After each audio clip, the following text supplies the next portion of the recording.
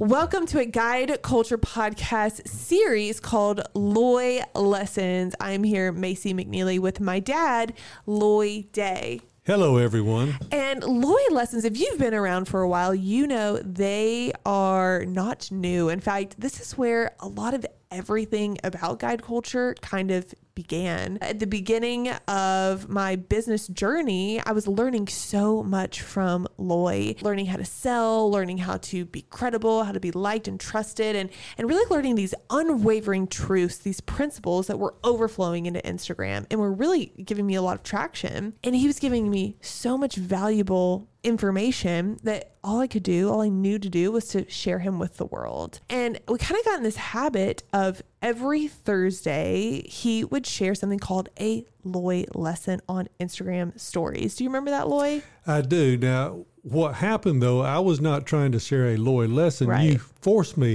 to do a Loy lesson. I put the phone in his face and I said, share some good, valuable content. It would start out where Macy would be talking with her audience on an Instagram story, and she would just put the phone in my face and say something, Loy. Then eventually she would say, give us a lesson, Loy.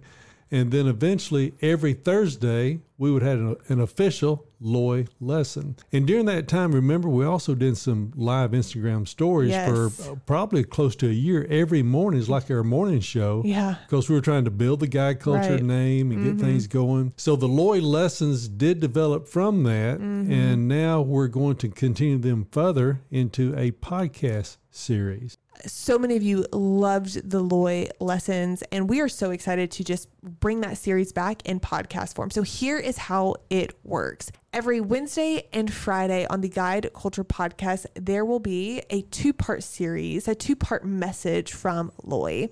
And then on Monday morning at 10 a.m. Eastern time, there's going to be a clubhouse room called the School of Sales.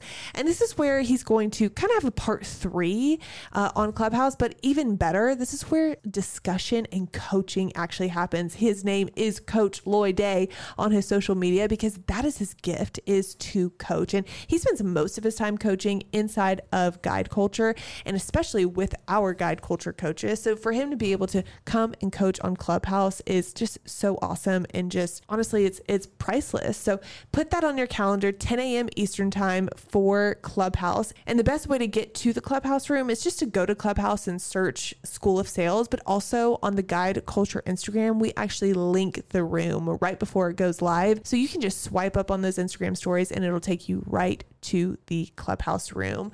Hope you enjoyed this series, and we will see you in the School of Sales room. Today we want to carry on with the idea of chemistry. You're not sure what you don't know what you have until you lose it. Let's talk about affinity, true love, true affinity towards someone. One thing that I've always said that I learned is that you cannot buy someone's heart. I once had an employee that they kept wanting more money, and I kept giving it to them because they were kind of a valuable employee. And then all of a sudden I realized it doesn't matter how much money I gave, I couldn't really win their heart, their affinity toward the goal of the culture, the organization, the team to win. It was all about her, not about the organization or me, the employer. So I learned that you really can't buy someone's heart. It also reminded me of a story of my dad. When he was getting a little older, he had a small business, and I had my insurance agency kind of started. And he got into a situation where he got sick one year. He really did taxes, so it was only prepared personal income taxes for people. That was his little side business. But it became a valuable income asset to him because that was just enough to keep him going, tide him over, because his pension plan was not that big. And one year, my mom, his wife, had to go in the hospital about the time of the season, this tax season, and he went to stay with her. His affinity was toward her, and so we had a guy working for me that did my books and everything. So I sent him up there. I said, go up there and figure out this tax thing and do the taxes for him and keep his business going. And we did. Then eventually, right after that, he started going up every year and helping out. And it came to the point that he was doing good at it. My dad was fading away at it. And so we decided for me to take it over. And I said, okay, you take a third of the profits. Let's give my dad a third of the profits, and then give me a third of the profits. I was paying the the salaries and all that for him to go up there and do those things. And after we got started, I realized that my dad needed more than that. And so I said, hey, take my third and give it to my dad. You go and keep your third, but give 2/3 to him. Now that was an affinity play, because in my heart, I just wanted to do that. He has always done so much for me over the years. And that's like one of these things you say, I just have the affinity here. That's a heart thing. Nobody's making me do it. It's something I want to do. Now, if you go back to the Bible, to the Old Testament, if y'all remember Ruth was a Moabite, which was the enemy of the Israelites. Well, somehow or another, during a famine or whatever, some Israelites went over there, and Ruth ended up marrying one of the sons of this family that went over there. Well, eventually they all got killed or died somewhere or another in this enemy territory, and the only ones that were left were Ruth and her mother-in-law named Naomi. Well, at the end of the day, Ruth was loyal to Naomi. She was Naomi was in foreign lands. She had Ruth as a mother-in-law, and Ruth chose to be loyal to her through affinity. She had an affinity, a pull towards that, apparently. And eventually they moved back, and Ruth ended up marrying Boaz and became part of the line of Jesus. It's pretty fascinating that the way that worked out, but it was an affinity play. A true love is what caused that. And if you think about the prodigal son, that story, how he wanted his inheritance and to go off, but his heart was to go off and spend it. It wasn't I want to live out the culture and the values of my dad. I want to take this inheritance now, and I want to go live it up for me. And there again is an affinity thing. He didn't have affinity for the family. He had it towards going to live out his own life the way he wanted to.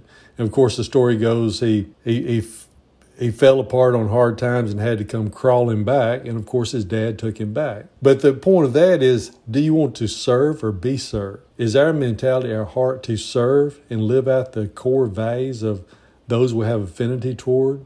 Or is our heart to be served and go out and do our own thing? These are all heart sets that we want to have moving into different relationships, and have some self-awareness around that, and try to check ourselves and make sure we have the right affinity in the right places. And the second to this, as you're going into Christmas vacations, Christmas time together, this is about that time of year. This is December the 17th that I'm recording this. So let me ask you this. What is the best way to start an argument? The best way to start an argument is to disagree with someone. If you disagree, you're in a good position to start an argument. And then if both disagree, then you've got a good argument flowing. And what's the opposite of that? How do you avoid that? It's something we teach in guide culture. The first thing we do, instead of disagreeing with something, is we cushion. We find some point of mutual agreement. We cushion it. We soften it. We get on the same page. And then we start asking questions for more clear understanding. Many times people will talk themselves right out of their disagreement when they start answering the questions. Why do you feel that way? What are you thinking? Because sometimes it can be just misunderstandings or miscommunications. But once we start asking questions, you get more clear to the true cause, the root of why something was disagreed upon. Then we can settle in and find a good solution and maybe understand the other side of the story or whatever. But it's that understanding, that dialogue versus disagreeing is how we avoid that. So remember your affinities. Have self-awareness here. Affinities, the culture and the core values that are important. We serve in guide culture. We're not here to be served. We're here to serve. And avoid those arguments. You guys have a great day.